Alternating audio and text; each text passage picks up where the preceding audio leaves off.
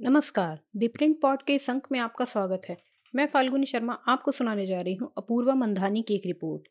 1992 में जज की नियुक्ति रद्द करना, विक्टोरिया गौरी मामले में हस्तक्षेप से एससी के इनकार का क्या है कारण।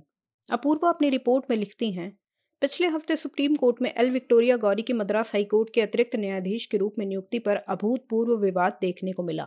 सुप्रीम कोर्ट कोलेजियम ने 17 जनवरी को गौरी को हाईकोर्ट में प्रोन्नत करने की सिफारिश की थी, लेकिन उनकी नियुक्ति तब विवादास्पद बन गई जब मद्रास हाईकोर्ट के वकीलों ने उन पर ईसाइयों और मुसलमानों के खिलाफ नफरती भाषण देने का आरोप लगाते हुए भारत के मुख्य न्यायाधीश डी.वाई. चंद्रचूड़ से सिफारिश को वापस लेने की मांग की। इसके बाद सुप्रीम कोर्ट में 2 याचिकाएं दायर की गई। इनमें से एक सीनियर एडवोकेट आर वेगई ने दायर की थी, जिसमें उनकी पदोन्नति की सिफारिश को चुनौती दी गई थी। गौरी की नियुक्ति की सूचना सोमवार को दी गई और सुप्रीम कोर्ट ने मंगलवार को नियुक्ति में हस्तक्षेप करने से यह कहते हुए इनकार कर दिया कि एक उम्मीदवार की राजनीतिक संबद्धता या उनके विचारों की सार्वजनिक अभिव्यक्ति न्यायाधीश के रूप में उनके काम को प्रभावित नहीं करती। अदालत की ओर से याचिकाओं को खारिज करने के विस्तृत कारणों को शुक्रवार को सार्वजनिक किया गया और गौरी ने मंगलवार को मद्रास हाईकोर्ट के एक अतिरिक्त न्यायाधीश के रूप में शपथ ली। हालांकि ऐसा पहली बार नहीं है कि किसी जज की नियुक्ति को सुप्रीम कोर्ट में चुनौती दी गई हो। 1992 में भी कुछ इस तरह का मामला सामने आया था, लेकिन तब शीर्ष अदालत ने गुवाहाटी हाईकोर्ट में न्यायाधीश के रूप में शपथ लेने से पहले के.एन. श्रीवास्तव की नियुक्ति को रद्द कर दिया था। गौरी के मामले में याचिकाकर्ताओं ने उनकी नियुक्ति को चुनौती देने के लिए 1992 के इस मामले का हवाला दिया। सुप्रीम कोर्ट ने 1992 में जज की नियुक्ति को रद्द क्यों किया, जबकि विक्टोरिया गौरी के मामले में ऐसा करने से इनकार कर दिया। इन दोनों के फैसलों के पीछे क्या कारण रहे, द प्रिंट इस पर एक नजर डाल रहा है। 1992 का मामला गुवाहाटी हाईकोर्ट के न्यायाधीश के रूप में के.एन. श्रीवास्तव की नियुक्ति के विवाद से जुड़ा था। राष्ट्रपति ने 15 अक्टूबर 1991 को श्रीवास्तव की नियुक्ति को अधिसूचित कर दिया था, लेकिन उन्होंने तब तक न्यायाधीश के रूप में शपथ नहीं ली थी। अदालत के सामने सवाल यह था कि क्या उनकी नियुक्ति संविधान के अनुच्छेद 217 का उल्लंघन करेगी, जो उच्च न्यायालयों में न्यायाधीश की नियुक्ति की बात करता है और उनकी नियुक्ति के लिए पात्रता मानदंड सूचीबद्ध करता है। अन्य बातों के अलावा यह प्रावधान कहता है कि एक व्यक्ति हाईकोर्ट के न्यायाधीश के रूप में नियुक्त होने के योग्य तभी होगा जब उसने कम से कम 10 सालों के लिए भारत में न्यायिक कार्यालय का कार्यभार संभाला हो या कम से कम 10 सालों के लिए हाईकोर्ट के वकील के रूप में अभ्यास किया हो। एक वकील ने श्रीवास्तव की नियुक्ति को गुवाहाटी हाईकोर्ट में चुनौती दी थी और इस याचिका को फिर सुप्रीम कोर्ट में स्थानांतरित किया गया था। सर्वोच्च न्यायालय के सामने यह तर्क दिया गया कि श्रीवास्तव ने ना तो 10 साल तक एक वकील के रूप में अभ्यास किया और ना ही कोई न्यायिक कार्यालय संभाला। अपनी सिफारिश के समय वे मिजोरम सरकार के कानून और न्यायिक विभाग के कानूनी सलाहकार और सचिव के रूप में काम कर रहे थे। श्रीवास्तव के खिलाफ भी भ्रष्टाचार के आरोप लगे थे, लेकिन सुप्रीम कोर्ट ने अपने फैसले को हाईकोर्ट में नियुक्ति के लिए उनकी पात्रता के मुद्दे तक सीमित कर दिया। इसके बाद शीर्ष अदालत ने कहा कि श्रीवास्तव वास्तव में उच्च न्यायालय के न्यायाधीश के रूप में नियुक्त होने के योग्य नहीं है और उनकी नियुक्ति को रद्द किया जाता है। 1992 के फैसले ने आरोपों की असामान्य प्रकृति पर ध्यान दिया था। फैसले में कहा गया था, आजादी के बाद ये पहली बार है कि जब अदालत को ऐसी स्थिति को सामना करना पड़ रहा है जहां उसे किसी ऐसे व्यक्ति की योग्यता निर्धारित करने का कर्तव्य निभाना है जिसे भारत के राष्ट्रपति ने उच्च न्यायालय का न्यायाधीश नियुक्त कर दिया है और जो अपने ऑफिस में जाकर अपना पद ग्रहण करने की प्रतीक्षा कर रहे हैं। गौरी के मामले में याचिकाकर्ताओं ने यह दिखाने के लिए इस फैसले का हवाला दिया कि सर्वोच्च न्यायालय एक न्यायाधीश की नियुक्ति को निरस्त कर सकता है, भले ही नियुक्ति आदेश जारी किया जा चुका हो। हालांकि 1993 में दूसरे न्यायाधीशों के मामले में और 1998 में तीसरे न्यायाधीशों के मामले में कोलेजियम प्रणाली के क्रिस्टलीकृत होने से पहले श्रीवास्तव के मामले का फैसला दिया गया था। अगर सुप्रीम कोर्ट ने गौरी की नियुक्ति में हस्तक्षेप किया होता तो सुप्रीम कोर्ट कोलेजियम द्वारा की गई सिफारिश के खिलाफ इस तरह का यह पहला हस्तक्षेप होता। हालांकि गौरी से जुड़े मामले में हाई कोर्ट न्यायाधीश के रूप में नियुक्त होने से उनकी योग्यता को चुनौती नहीं दी गई थी। जस्टिस संजीव खन्ना और बी.आर. गवई की पीठ द्वारा गौरी पर सुप्रीम कोर्ट के फैसले में पिछले फैसलों का हवाला दिया गया, जो मूल्यांकन के लिए एक उम्मीदवार की योग्यता और एक उम्मीदवार की योग्यता के मूल्यांकन के बीच अंतर करता है। इन फैसलों का हवाला देते हुए अदालत ने कहा कि वह एक उम्मीदवार की योग्यता पर विचार कर सकता है। सवाल यह है कि कोई व्यक्ति न्यायाधीश के रूप में नियुक्त होने के योग्य है या नहीं।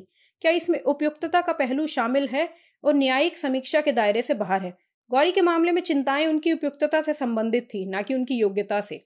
सर्वोच्च न्यायालय ने तब बताया कि 1992 का फैसला एक ऐसे व्यक्ति की पात्रता से संबंधित मामले में पारित किया गया था जिसे उच्च न्यायालय के न्यायाधीश के रूप में नियुक्ति का अधिपत्र जारी किया गया था, लेकिन जो उच्च न्यायालय के न्यायाधीश के रूप में नियुक्त होने के योग्य नहीं था। गौरी की नियुक्ति के खिलाफ याचिकाओं को खारिज करते हुए कोर्ट ने कहा, किसी उम्मीदवार की उपयुक्तता या योग्यता की जांच करने के लिए न्यायिक समीक्षा की शक्ति को लागू करने के लिए इस फैसले को आगे नहीं बढ़ाया जा सकता। द प्रिंट पॉड के इस अंक में फिलहाल इतना ही। नमस्कार।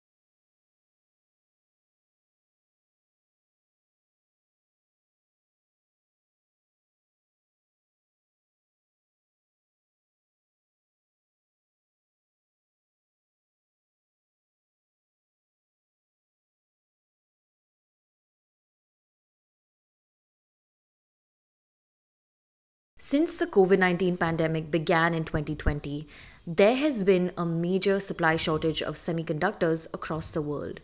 Since virtually all modern devices and electronics require chips, various industries have struggled to meet consumer demand over the last couple of years. Last month, Taiwan, considered the hub of the global semiconductor industry, passed laws that offered incentives to local chip makers to keep research and development within its territory. This came 6 months after the US passed its CHIPS Act that allocated over $50 billion of funding to advance chip manufacturing. The US's CHIPS Act was noted by some think tanks to have protectionist undertones. However, experts in India say these laws passed by Taiwan and the US won't affect New Delhi's ambitions in the semiconductor space in a significant way. They said this is because India is still starting at the lower end of the supply chain and does not pose a threat to the likes of Intel or TSMC, which is the Taiwan Semiconductor Manufacturing Company. More so, with the recently launched India US Initiative of Critical and Emerging Technology, or the ICET, the US has offered explicit support to India to help it build a semiconductor production ecosystem.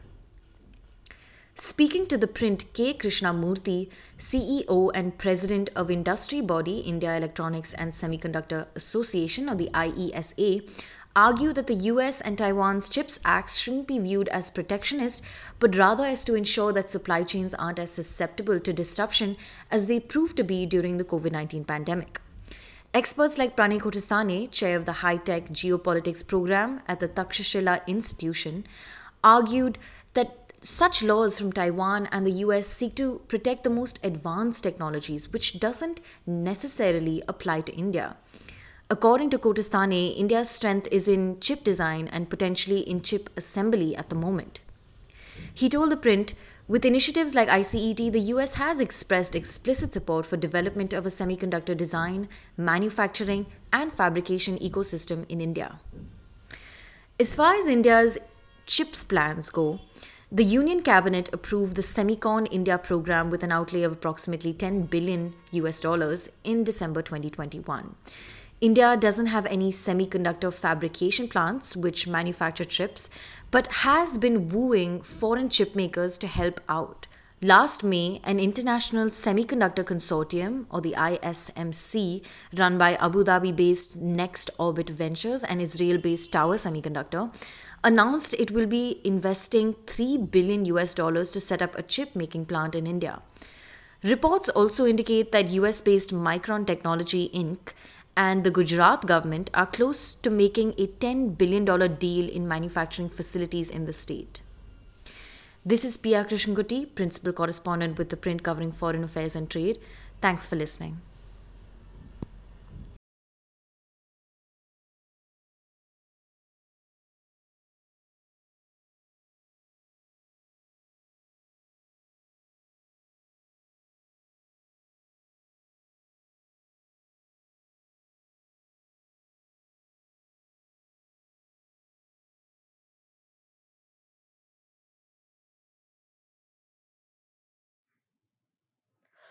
Hello and welcome to The Print Pod. I'm Kritika Sharma, Associate Editor at The Print.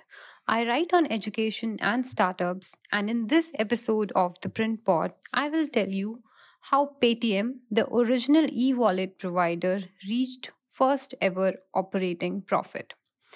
After an initial setback to its IPO launch in 2021, the fintech company finally achieved operating profitability of rupees 31 crore. The company said in its third quarter results posted earlier this month. While this doesn't mean that the company overall is in profit, it does mean that its day to day operations are becoming profitable, which is a healthy sign. From starting as a provider of e wallet services to now having a large part of its business being driven by its lending services, Paytm has been quick to adapt to changing market scenarios and nimble enough to take advantage of emerging areas of demand in the market. Paytm has an EBITDA before ESOPs of rupees 31 crore. It continues to be loss-making at a consolidated level, albeit having minimized their losses for third quarter of financial year 2023 to 393 crore as compared to 797 in the corresponding quarter in the financial year 2022. EBITDA, or earnings before interest, taxes, depreciation, and amortization, is a conventional measure of profitability. Recently, however, an increasing number of startups have also started reporting an unconventional measure of profitability, EBITDA before ESOPs, which is employee stock options. EBITDA before ESOPs basically refers to the company's earnings without including the expenses it incurs by giving its employees stock options. The advantage of such a measure is that employee stock options are non cash expenses and so do not impact the free cash flow of a company. In other words, startups argue that EBITDA before ESOPs is a better indicator of profitability of their operations. Addressing the shareholders, Company Chief Executive Officer Vijay Shekhar Sharma said that Paytm achieved this milestone of EBITDA before ESOPs cost profitability in December 2022 quarter itself. This is 3 quarters ahead of their guidance. This journey to operational profitability has been a long one and hasn't been particularly easy for the company. Paytm's journey from a startup to becoming a unicorn and then launching its own IPO has been one of highs until it became a publicly listed company. Launched in the year 2000, Paytm's parent company 197 Communication took its first big step in the year 2010 when it launched the mobile recharge. Till then, people used to pay for their mobile recharge using physical cash. In 2014, the company launched a mobile wallet and was hugely benefited when the government announced demonetization in the year 2016. People struggling to find cash found Paytm an easy option to switch to. Advertisements with Prime Minister Narendra Modi's photo, of course, added to the popularity of the brand even more. Starting with 100 million users in the year 2015, Paytm reached 200 million in 2017 post demonetization, and the company currently has 330 million registered users. While it had already entered the Unicorn Club in 2015, it raised $1.4 billion from SoftBank in 2017. It integrated the Bheem UPI Pay app, a mobile payment app developed by the National Payments Corporation of India in 2017, following which the company launched Paytm Bank and Insurance in 2021. The launch of UPI platform by the Government of India in 2016 was also another huge boost for the company. Within a year or so, Paytm launched its UPI services that rode on the government's platform. According to the latest data by the National Payments Corporation of India, out of 69 UPI apps in operation, Paytm Payments Bank itself accounts for more than 22% of UPI transactions by volume and nearly 16% by value. The blip in Paytm's journey came in 2021 when its IPO launch tanked miserably.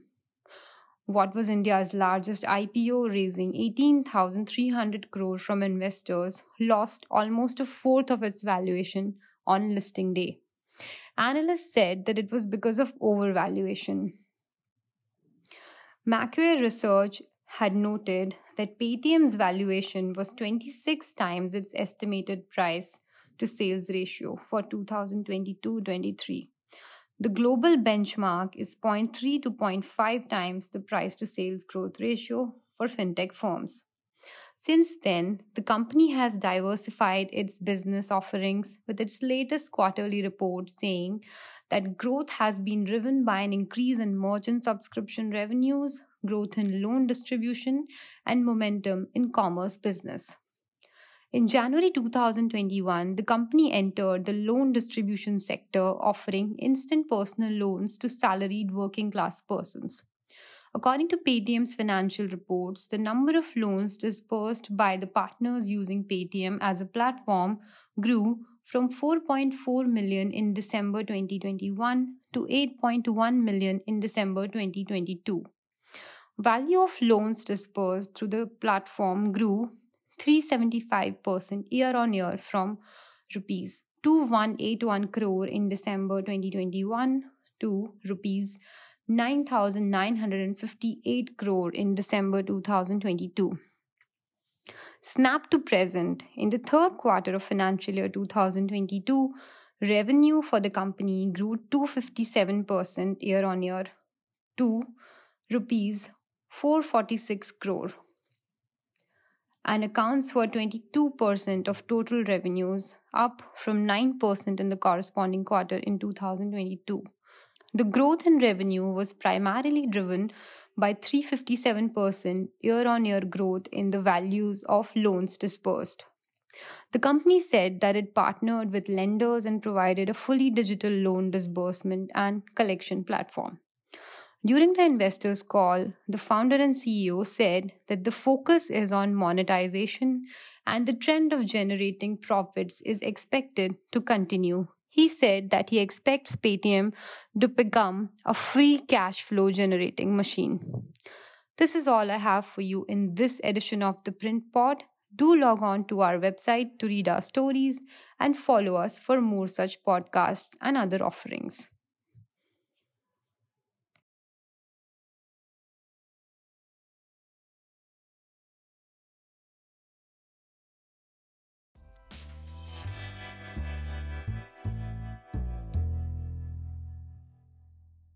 नमस्कार, दी print pod में आपका स्वागत है। मैं ऋषभ राज आपको सुना रहा हूं अवंतिका घोष की रिपोर्ट। बहुत खून बहा है। त्रिपुरा में कांग्रेस और लेफ्ट गठबंधन पर पुरानी राजनीतिक लड़ाई का साया।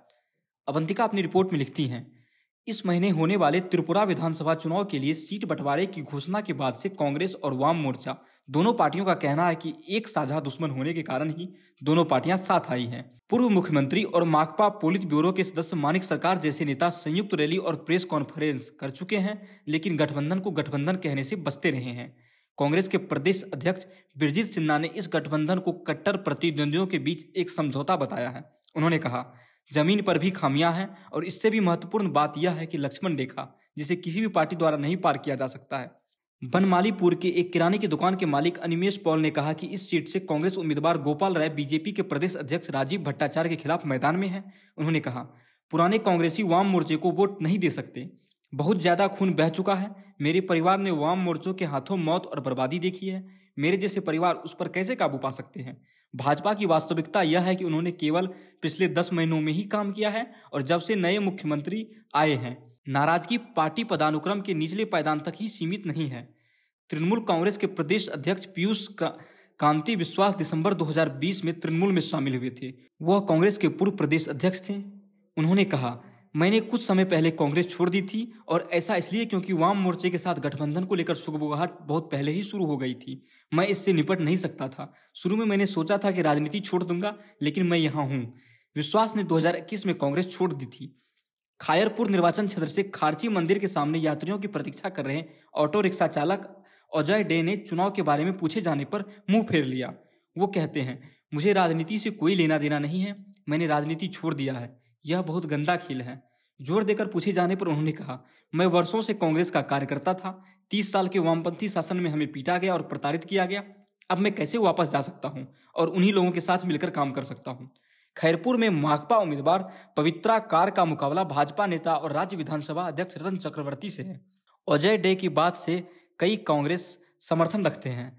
रत्नेश्वर रक्षित सरकारी नौकरी करते थे, लेकिन अदालत में मामला लंबित होने के कारण उन्हें पेंशन नहीं मिलती थी। वह अब छतरपुर में एक प्लास्टिक की दुकान पर 4,000 रुपये प्रति माह की मामूली मजदूरी पर काम करते हैं। वो कहते हैं, मुझे नौकरी कांग्रेस सरकार ने दी थी और बीजेपी ने मुझे स्टाइपेंड दिया है।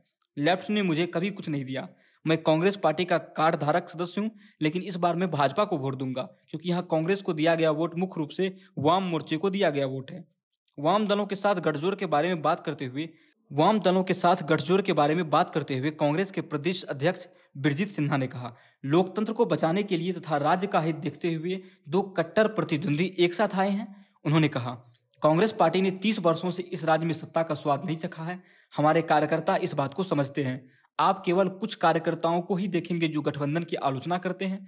गलतफहमियां थी, लेकिन अब वो दूर हो गई है। यह कि कार्यकर्ता नाखुश है, भाजपा द्वारा फैलाया जा रहा एक गलत सूचना मात्र है। सिन्हा कैलाश नगर से चुनाव लड़ रहे हैं। यहां चुनाव प्रचार के दौरान अखिल भारतीय कांग्रेस कमेटी के त्रिपुरा प्रभारी ने सीपीआई के राज्य सचिव जितेंद्र चौधरी का नाम गठबंधन के सीएम चेहरे के रूप में सामने रखा। कुछ वामपंथी नेताओं और समर्थकों ने यह भी दावा किया कि कार्यकर्ताओं के बीच असंतोष का होना भाजपा का प्रचार मात्र था। नाम न छापने की शर्त पर राम ठाकुर कॉलेज में पढ़ाने वाले एक वामपंथी शिक्षक ने कहा, लोग नाखुश हैं और वे जानते हैं कि इसके लिए कौन जिम्मेदार है। अतीत की प्रतिद्वंद्विता कोई मायने नहीं रखेगी।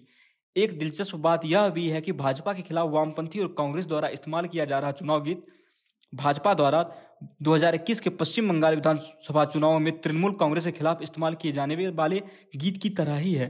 प्रचार वाहनों से ई बीजेपी आरना ई जुमला आरना के नारे सुनाई दे रहे हैं। पश्चिम बंगाल में बीजेपी के बजाय तृणमूल शब्द का इस्तेमाल किया गया था और जिस व्यक्ति ने मूल रूप से गाना गाया था वह बीजेपी के पूर्व सांसद बाबुल सुप्रियो जल्द ही तृणमूल में शामिल हो गए। टाउन बरदोवाली में एक सड़क के किनारे बैठक को संबोधित करते हुए, जहां वह वर्तमान मुख्यमंत्री मानिक शाह के खिलाफ लड़ रहे हैं, कांग्रेस नेता आशीष शाह ने गुरुवार को भीड़ को याद दिलाते हुए कहा कि चुनाव से 1 साल से कम समय में मुख्यमंत्री को क्यों बदला गया, इस सवाल पर कोई स्पष्ट जवाब नहीं आया है। उन्होंने आरोप लगाया, हमने अतीत में हिंसा और राजनीतिक झड़पें देखी है, लेकिन अब जो हो रहा है वह व्यक्तिगत है। सिर्फ विपक्षी पार्टियों पर ही हमले नहीं होते, डॉक्टर, इंजीनियर, व्यापारी, किसी को भी बख्शा नहीं जाता। पूरे सरकारी ढांचे का इस्तेमाल पार्टी उद्देश्यों के लिए किया जा रहा है। बाद में दी प्रिंट से बात करते हुए उन्होंने दावा किया कि यह हिंसा का मौजूदा माहौल है जिसने लोगों और पार्टी कार्यकर्ताओं को पिछले अत्याचारों को भुला दिया है। उन्होंने कहा, लोग अतीत में जो हुआ उसे भूल गए हैं, लोग डरे हुए हैं। वे समझते हैं कि विचारधारा अब कोई मायने नहीं रखती, जो मायने रखता है वह है भाजपा के कुशासन का अंत। दी प्रिंट पॉड में अभी के लिए बस इतना ही। देश और दुनिया की तमाम छोटी बड़ी खबरों के लिए जुड़े रहिए दी प्रिंट हिंदी के साथ। नमस्कार।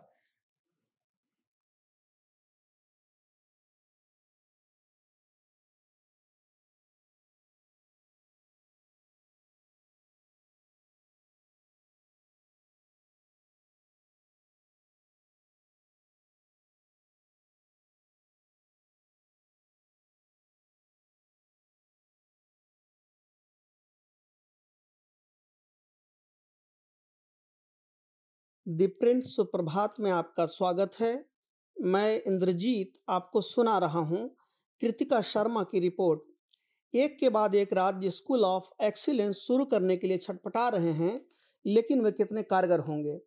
हालांकि राज्यों के पास एजुकेशन सिस्टम में सुधार के लिए कोई प्रभावशाली शोध या स्टडी उपलब्ध नहीं है, फिर भी राज्य दर राज्य अपने यहाँ स्कूल ऑफ एक्सीलेंस SOE शुरू कर रहे हैं।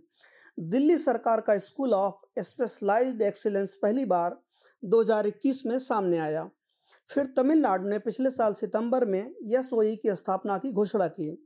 दिसंबर में गुजरात ने मिशन स्कूल ऑफ एक्सीलेंस की घोषणा की। प्रधानमंत्री नरेंद्र मोदी ने इस प्रोजेक्ट का शुभारंभ किया। 2023 में आम आदमी पार्टी द्वारा शासित पंजाब भी स्कूल ऑफ एमिनेंस लॉन्च करने के लिए तैयार है। इतना ही नहीं, केंद्र सरकार के पास पहले से ही PM श्री स्कूलों के नाम से मॉडल स्कूल शुरू करने की योजना है।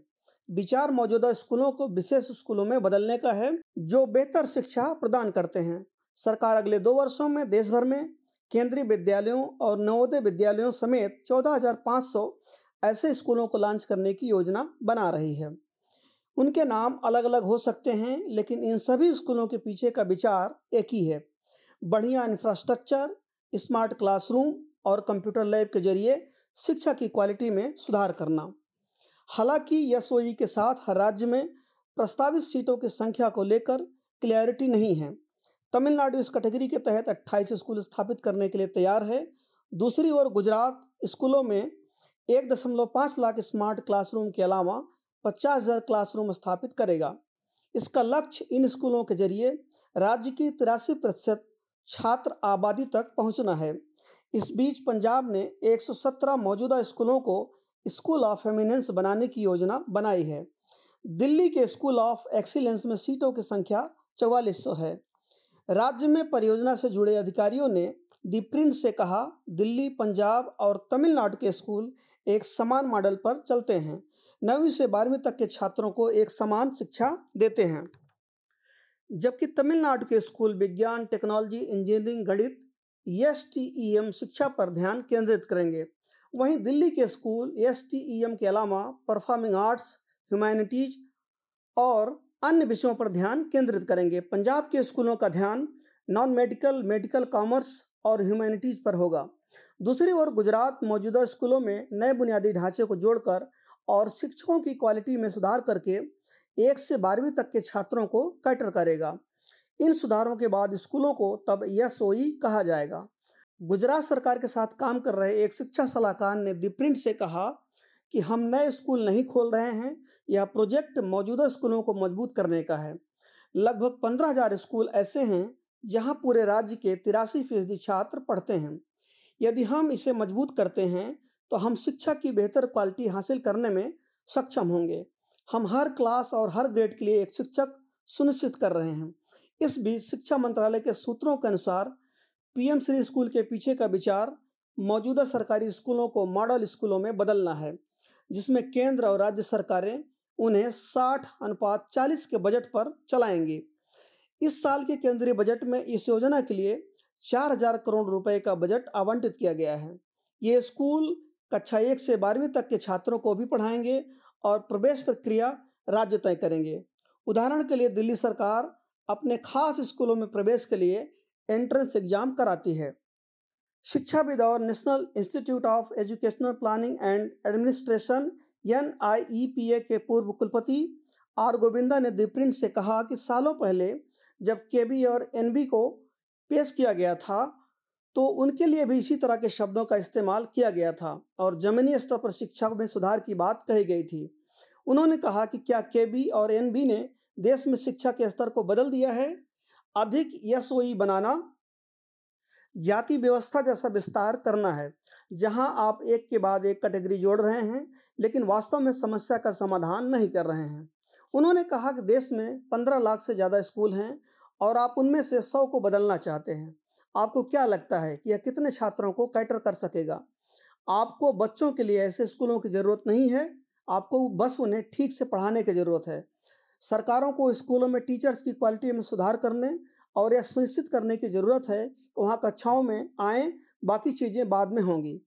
समीर गुप्ता, एक स्वतंत्र शिक्षा सलाहकार जो राज्यों और गैर सरकारी संगठनों को सलाह देते हैं, ने ऐसे स्कूलों में प्रवेश प्रक्रिया और क्या यह सही है कि छात्रों का चयन करने के लिए है के बारे में सवाल उठाए। गुप्ता ने दी प्रिंट से कहा, शिक्षा का अधिकार RTE अधिनियम कहता है कि स्कूल 8वीं तक के छात्रों के लिए प्रवेश परीक्षा आयोजित नहीं कर सकते हैं, जबकि वह हायर ग्रेड में छात्रों का चयन करने के लिए परीक्षा आयोजित कर सकते हैं। यह कैसे सुनिश्चित करता है कि उन्हें सही छात्र मिल रहे हैं?